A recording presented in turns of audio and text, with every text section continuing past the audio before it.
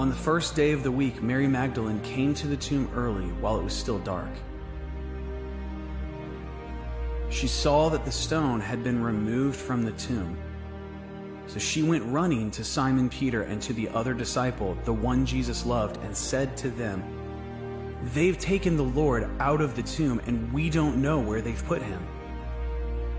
At that, Peter and the other disciple went out, heading for the tomb. The two were running together, but the other disciple outran Peter and got to the tomb first. Stooping down, he saw the linen cloths lying there, but he did not go in. Then, following him, Simon Peter also came. He entered the tomb and saw the linen cloths lying there. The wrapping that had been on his head was not lying with the linen cloths, but was folded up in a separate place by itself. The other disciple who had reached the tomb first then also went in, saw, and believed. For they did not yet understand the scripture that he must rise from the dead.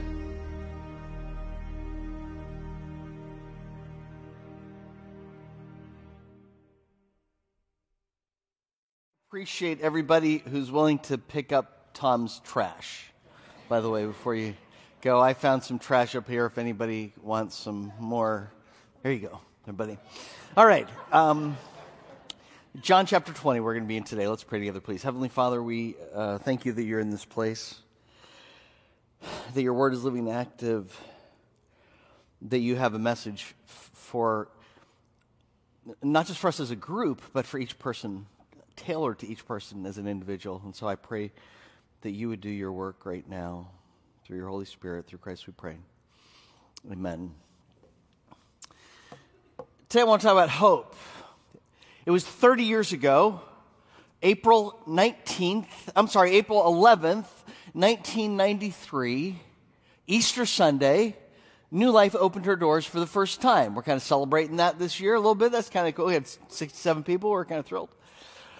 Brad Melton, a friend of mine, asked me this past week if I remembered, a couple weeks ago, if I remember the first sermon that I preached that Easter Sunday, that first Easter. And I said yes, because I feel like I preached some version of that message every Easter Sunday.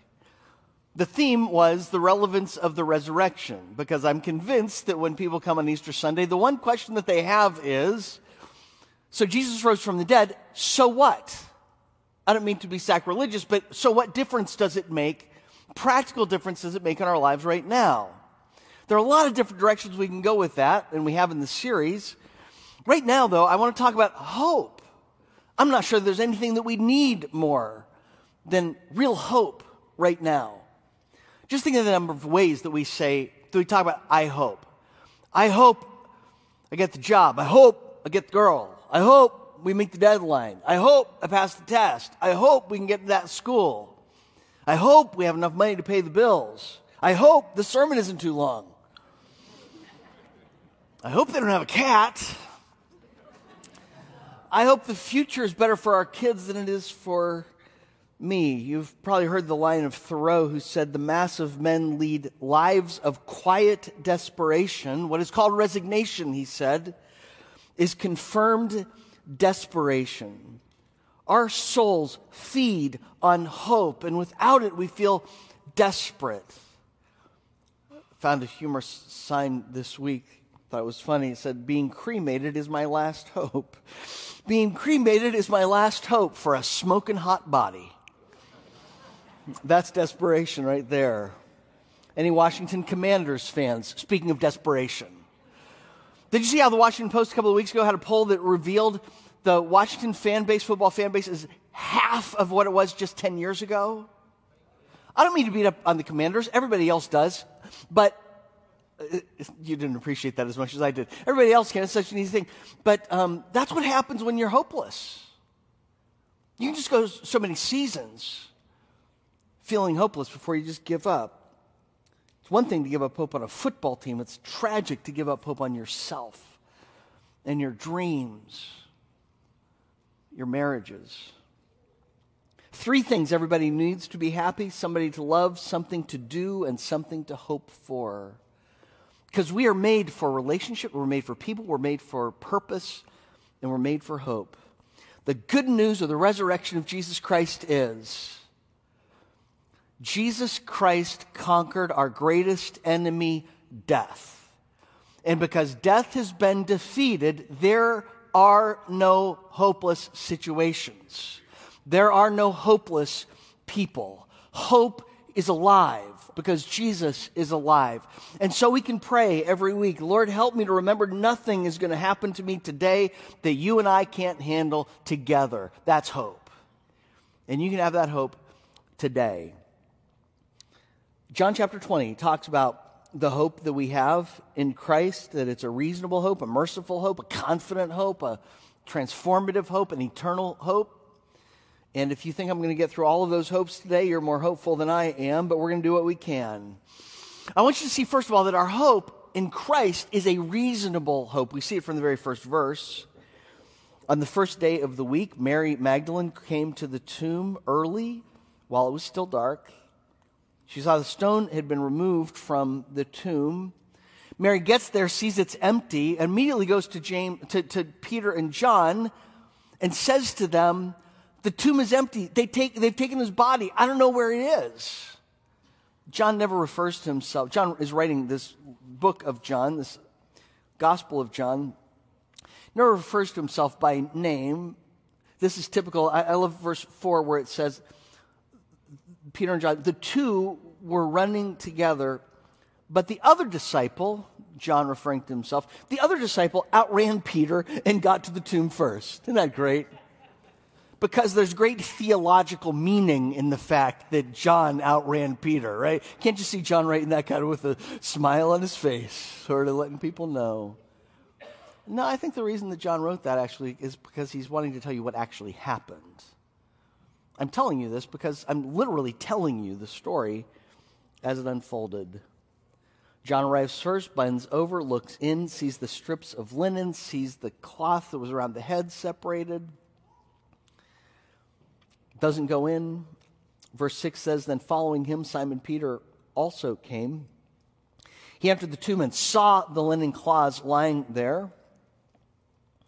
The wrapping that had been on his head was not lying with the linen cloths, but was folded up in a separate place by itself. Could you mute this for a second? I've got a tickle. That didn't work. Okay. See what's happening here? They look into the tomb and they see it empty and they do exactly what you and I would do. They start asking questions. I love that word saw in verse 6. It's not the normal word in Greek that we'd use for to see. It is the word that we actually recognize from the Greek. It's theoreo, the word from which we get our word theorize. They're analyzing. It's the word from which we get our word theater. What do you do when you go to the theater? You say you make out in the back row. No, besides that, you are watching and observing and analyzing and trying to figure it out, trying to follow the story. They're reasoning, they're examining, they're accumulating evidence, applying logic. The way this is written, actually you are invited to think along with them. Peter looks inside and he sees the linen is taken off the body, placed there, folded, and what was on the head is separated from, and he's thinking, this doesn't make sense. I'm trying to connect the dots. If robbers took the body, why would they take the time to take the linens off? The linens that have the expensive spices on it, but all those are the linens. The thing about dead bodies is they stink. Why would they take the linens off that are hindering the smell? Doesn't make sense. And if his followers took the body, why would they take the linens off? Because that would desecrate the body. Why would they want to carry him around naked? It makes no sense that the cloths have been left there. He's carefully adding up the evidence. John does the same. It's important for us to think this through because it's easy to fall into the trap of what C.S. Lewis calls chronological snobbery. You know what chronological snobbery is? He says, it is the uncritical acceptance of the intellectual climate of our own age and the assumption that whatever has gone out of date is on that account discredited. Chronological snobbery is looking at the past and saying our morality is superior just because we've just because we've lived after those people. Our thinking is superior, not for any logical reasons, but just because they came before us. And it's easy to look at those people in the first century and think, oh, they weren't very smart. They weren't reasonable like we are. History would tell you otherwise. They were skeptical. They asked questions. They didn't believe in Jesus because it was unreasonable. The Bible invites us to follow that example. In fact, I'm concerned for people who are afraid to ask the questions because they have the weakest faith. I'm so thankful that when I was like 5th or 6th grade, I would stare at the ceiling at night, and I would think about eternity. And I would think, I remember having this thought of there are probably more people who are dead in the world right now than who are alive in the world right now. And if eternity is real, it lasts a whole lot longer than this life does. And I don't want to wake up dead someday and meet Allah and have Allah say, why don't you ask questions? There's just too much at stake. Eternity is at stake, not to ask the questions. So we do ask those questions. I agree with Tim Keller, who says Christian faith is obviously more than reasoning, but it is not less. And if your faith is not packed with solid evidence and reasoning, the storms of doubt will knock you over and suffering will eat you alive. There's so much evidence. We can see it in this passage alone. We can look at Mary Magdalene herself, that Jesus appeared first to Mary. In a sense, that doesn't make sense. Celsus was a 2nd century Greek philosopher who rejected Christianity partially because women were the first eyewitnesses. In every gospel account, Matthew, Mark, Luke, and John, women are the first to witness the resurrection. And Celsus in those 1st century, 2nd century skeptics would say no intellectual would listen to women because they are gullible in religious matters, quote, and prone to fantasy. Celsus said, how would any rational man listen to the testimony of a, quote, hysterical woman? And so he didn't believe. 2,000 years later, we look back and say, oh, no, that's the Achilles heel of the skeptic. Because if you're making up an account, there's no way you make women the first who see the resurrection. It just doesn't make sense. The only reason you do that is because it really happened that way. The Apostle Paul would later on come and say, and many are still alive. 500 people saw Jesus at one time, the living Jesus at one time. Many are still alive. You can ask them about what they saw, about what they experienced. How else do you answer the question that the church began in Jerusalem? Thank you very much. Go Caps. They stink this year, don't they? It's true, they do. Thank you very much. We can still root for them. But where were we? Oh, yeah. How do you explain the fact that the church grew to thousands within weeks of the death of Jesus, the crucifixion of Jesus in Jerusalem, except that he rose from the dead, and there were lots of people in the Jerusalem area who saw him alive. There's so much evidence. I wish we had time to go on to more. We could talk about Peter and John and their changed lives as well, radically changed lives. There were a lot of Jewish leaders who from time to time would come along before and after Jesus and claim to be the Messiah, and that they would overcome the Roman Empire and reestablish Jerusalem. Bar Kokhba was one of those guys, and he was wiped out by the Romans. And you know what didn't happen? Well, actually, you know what did happen? Nothing. That's what happened. Nobody said, oh, he must be the Messiah. Nobody said, we've seen him alive. Nobody said, 500 people saw him at one time. Why? Because there were some Jewish people that didn't believe in resurrection. There were a whole bunch of Jewish people that did believe in a resurrection, but nobody believed in the resurrection of one person. The Jewish idea of resurrection was that it would be every Jewish person would be resurrected at the end of times. Nobody thought of this one. There's so much evidence here. But James and John saw the risen Christ, and they were completely changed. I would encourage you to take a look at J. Warner Wallace and some of the work that he's done recently, homicide detective. who uses forensic training to answer questions about Christianity. I just want you to know that our hope is reasonable. And you can ask your questions. Second, I want you to see the mercy of our hope. Look at the mercy of Jesus with Mary. Verse 11, Mary stood outside the tomb crying, and as she was crying, she stooped to look into the tomb. As wonderful as Mary's heart is, her problem is this very similar problem to many people today. She's looking for the wrong Jesus. She's not looking for the Jesus as Jesus defined himself. She's looking for the Jesus of her own imagination. She's looking for Jesus who's a good teacher, a good rabbi, even a miracle worker, but she's looking for a dead Jesus, not a risen Savior, Messiah Jesus. And so she can't see him. Even though Jesus said, I'm the resurrection and life. Even though Jesus said, I will be killed and raised on the third day. But Jesus then reveals himself to her. And notice how gently, mercifully he does it. If you were Jesus revealing yourself after the resurrection, how would you do it? I'll tell you how I would do it. I would go all Napoleon on him. Remember when Napoleon escaped Elba and in exile? What did he do? He marches straight to Paris, gathering followers along the way. Even soldiers who came to arrest him joined him. And what did he do? He marched straight into Paris and became emperor, took over the throne again. If I'm Jesus, that's what I do. I go to Pilate and say, hey, Pilate, want to talk about truth now? Let's have a little conversation about truth.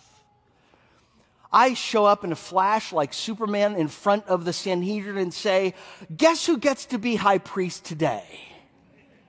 Not Jesus. Verse 19, having said this, she turned around and saw Jesus standing there. She didn't know it was Jesus. Woman, Jesus said to her, why are you crying? Who is it you're seeking? Why the tears, Mary? Can I help you? See the mercy of the resurrected Christ. Merciful in his attitude, in his approach, but mercy just in the fact that he's pursuing her in his actions as well. Mary's looking for a dead Jesus. I wonder if she ever would have found the real Jesus if Jesus had not appeared to her, if Jesus had not pursued her. When you get to know the Bible, when you get to know God, what you see in Scripture is the entire story of history is God's pursuit of us. And God is pursuing you in his mercy right now. Do you realize that? God is pursuing you in every sunrise, in the laughter of friends, in the people that you call family. God is pursuing you every time you pass a church building or see a Bible or get served by a follower of Jesus Christ. Maybe you're here by the invitation of somebody today. Realize that God is pursuing you right now. For God so loved the world that he gave his one and only Son, that whoever believes in him shouldn't perish but have everlasting life. God's pursuing you. Romans 5:8, God proves his own love for us in this: while we were still sinners, Christ died for us. God sent his Son for us. Behold the mercy of God, and that God is pursuing you. We're going to get to heaven someday. And we're going to think that, right now it feels like we pursue God. We're going to see, oh no, it was all about God's pursuit of us. How merciful. Notice Jesus' mercy in entrusting Mary with his mission, verse 16. Jesus said to her, Mary, and turning around, she said to him in Aramaic, Rabboni, which means teacher. Don't cling to me, Jesus told her, since I have not yet ascended to the Father.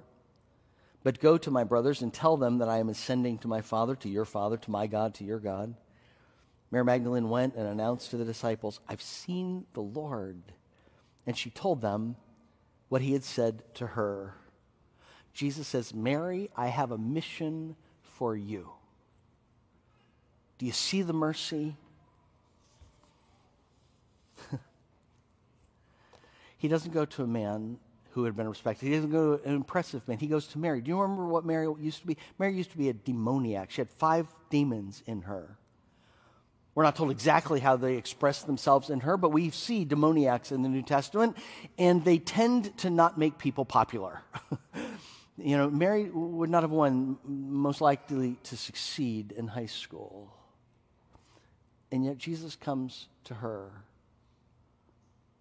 Somebody who formerly was, let's say, socially awkward.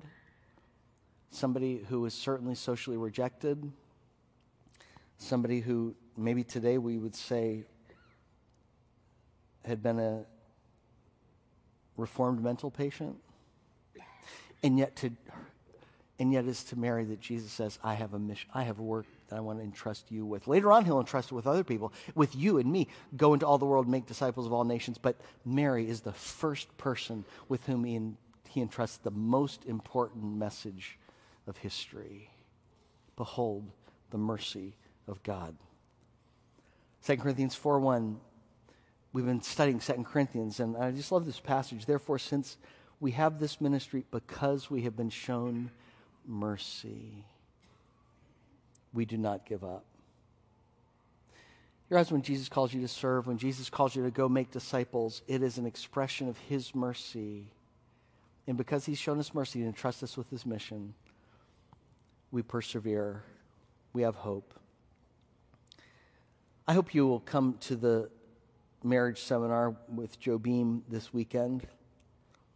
Joe Beam was a minister who was unfaithful to his wife, was dismissed from ministry, unable to find work, became an addict, addicted to alcohol and drugs. His addiction bankrupted him, he said, financially, spiritually, physically. Sometimes he became a thief so he could feed his next high. One night he overdosed. He completely expected to die, but God had a different plan for him. In God's mercy, his Christian friends showed up. His family showed up. They gave him a job, blacktopping parking lots. Hardest work he had ever had to do, burned himself all the time. He knew he was lost and he needed Jesus, and he found grace in Christians and in Christ, despite his spoiled past. He'd been divorced 3 years at this point when he goes back to his former wife. She's dating somebody at the time. He appeals to her, asks her forgiveness and to give him another chance. She goes to family, friends, people in church, asks wisdom, what should we do? And everybody said, don't go back. Don't trust him. Don't give him another chance. But she did, and they were remarried and have been ever since. Joe Beam says, I'd like to say that they all counseled her to come back to me. They didn't. I just outprayed them. I like that. But then he says, to all of those reading or hearing my story, God can use whoever he wants. It is because of God that I am alive today. And if I can tell people two things, it would be, first, don't get caught up in sin. And second, if you do, God can redeem you. And God redeemed Joe Beam. And God redeemed Mary Magdalene. And God can redeem you through the resurrection of Jesus Christ. And some of you come into this place today, and you look at your past, and you feel disqualified. Quite frankly, there's some who probably say, yeah, I'm forgiven, but because of the things that I've done in the past, I'm sure that I've ruined my future, that God could never use me as much as he would have if I had had a pristine past. And you need to know the resurrection of Jesus Christ means there's hope for you today because of his mercy. Our hope is because of his mercy. Our mission is because he has shown us mercy. Boy, we need mercy today, don't we? Some of us don't know what to experience, how to give it because we haven't experienced it. President Lincoln was one time asked how he was going to treat those rebellious Southerners, those traitors, when they came back into the Union. The person fully expected him to be full of vengeance and anger. Lincoln said, I will treat them as if they had never been away. We've lost that today, haven't we? Because we've lost the mercy of Jesus. It's not because we're more just. It's because we've lost mercy. But Jesus has mercy for you. And here's the deal. It's hard for people to be merciful toward others if they've never experienced it themselves. Jesus turns to Mary and treats her as if she'd never been away and trusts her with ministry. Our hope is reasonable. It is a merciful hope, but I want you to know it's a confident hope. Here's the question. How do you hold on to hope when all hope seems lost? How do you have confidence when all confidence is gone? I think this is the wonderful image that God gives us in the 3 days of Easter weekend. Friday is the day when hope dies. Jesus dies, and it's a day of shock. Saturday, hope is buried. There's no hope in sight. The shock of Friday is over. The hope of the future is nowhere to be seen. But Sunday, hope is alive. Death has been conquered. Now the question is, how do you sustain, how do you overcome the discouragement and despair of Friday and Saturday? Jesus gives us a wonderful example just to follow him. The first thing that Jesus did, he reached out to people.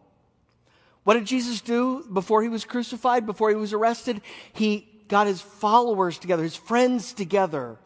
They shared a meal together, Passover together. They prayed together. The temptation on Friday, when you feel like your dream has died, when you feel like your hope is gone, your temptation is to isolate. Especially if you're proud and you don't want to open up, especially if you're shy and it just wears you out to explain.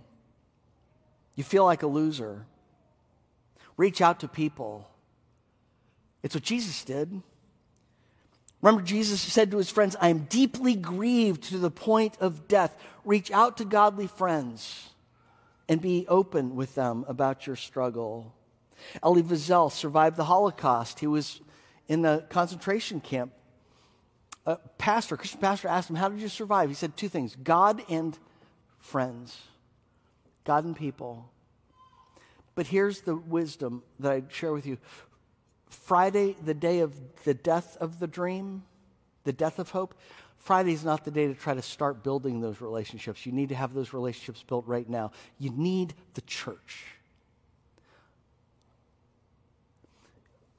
God has given you his church, his body, his bride to be your people.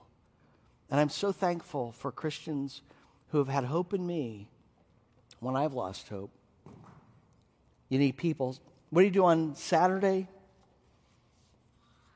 On Saturday, you got to hold on.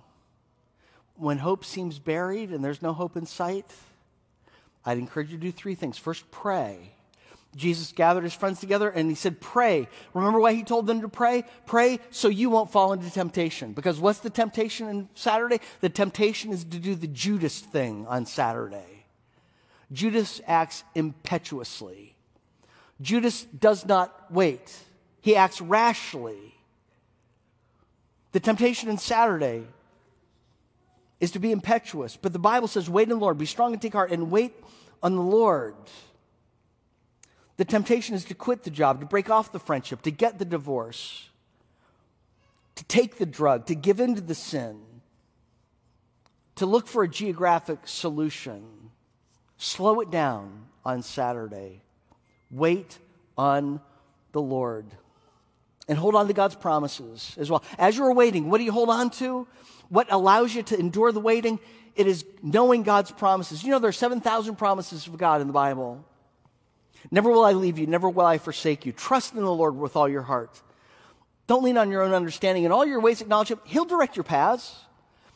He's the good shepherd. He'll guide you down paths of righteousness, even through the valley of the shadow of death. You need fear no evil, because why? He is with you. I can do all things through him who gives me strength. My God will supply all your needs according to his riches in glory in Christ Jesus. Hold on to his promises and wait. Friday, hope has died. Saturday, hope is buried. But Sunday, hope lives. Jesus is alive. Death has been conquered. To all who feel like you are living in Friday and Saturday, I just want to encourage you, don't give up. It feels like Friday gets the last word. Saturday gets the last word. But Sunday gets the last word. Hold on and run to Jesus. May God be your refuge and strength. Those who wait on the Lord will renew their strength. Paul will say in Philippians chapter 3, verse 10, I want to know the power of the resurrection. Don't give up. 30 years, new life. There was one time when I most seriously thought about maybe it's time for me to resign. We had worked on getting land. We did have land on 29. We worked on building there. We didn't raise enough money to build a building there that made sense. And we weren't sure what to do. Didn't have enough money to move forward, didn't have enough money to do something, but I was being told over and over again, after a year of waiting, you got to do something, you got to do something, you got to do something. People got to see you doing something. And people were getting discouraged, and people started to wonder, are you really serious about getting a building? And so finally we found this building. Tim Mulcahy found this building, and we started to pursue it. And for a couple of years we pursued it. And the elders decided on Monday we will submit a contract. We'll sign the contract for the building. No, actually they said on Tuesday we'll do that, but we found out on Monday that the owner of the building allowed somebody else to sign a contract on the building. And we were down. And we were waiting. And I was discouraged. And I just wondered, okay, Lord, is just your blessing removed from me? I don't know. I remember waking up. Have you ever gone to bed or woke up in the middle of the night or in the morning and there's a song that God's put in your mind or a verse of scripture? I'll never forget, I woke up one morning that summer, and the song that was playing in my mind involuntarily was, strength will rise as we wait upon the Lord. As we wait upon the Lord. Strength will rise as you wait upon the Lord. And I think God was telling me, just wait. Just do the next right thing. You hold on because I've got you. And it was in September that we found out the contract on this building fell through, and we were able to sign for this building for $1 million less than what we would have signed earlier. Some of you right now are on Friday and Saturday, and you're tempted to give up. You're tempted to lose hope. And God is saying, Sunday's coming.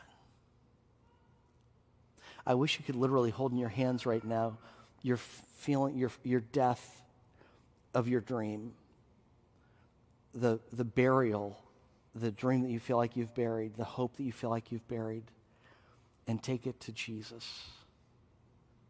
And know in him, Sunday gets the last word. There are no hopeless situations. I think that's kind of what the Apostle Paul means when he says in Philippians chapter 3, verse 10, I want to know the power of the resurrection. The power of the resurrection is what gets us through Saturday and Sunday. Well, ultimately, our hope is meaningful because it is eternal. The Bible tells us that it is Christ in you that is the hope of glory. Our hope is only reasonable. It's only merciful. It's only confident because Jesus is alive and in you right now.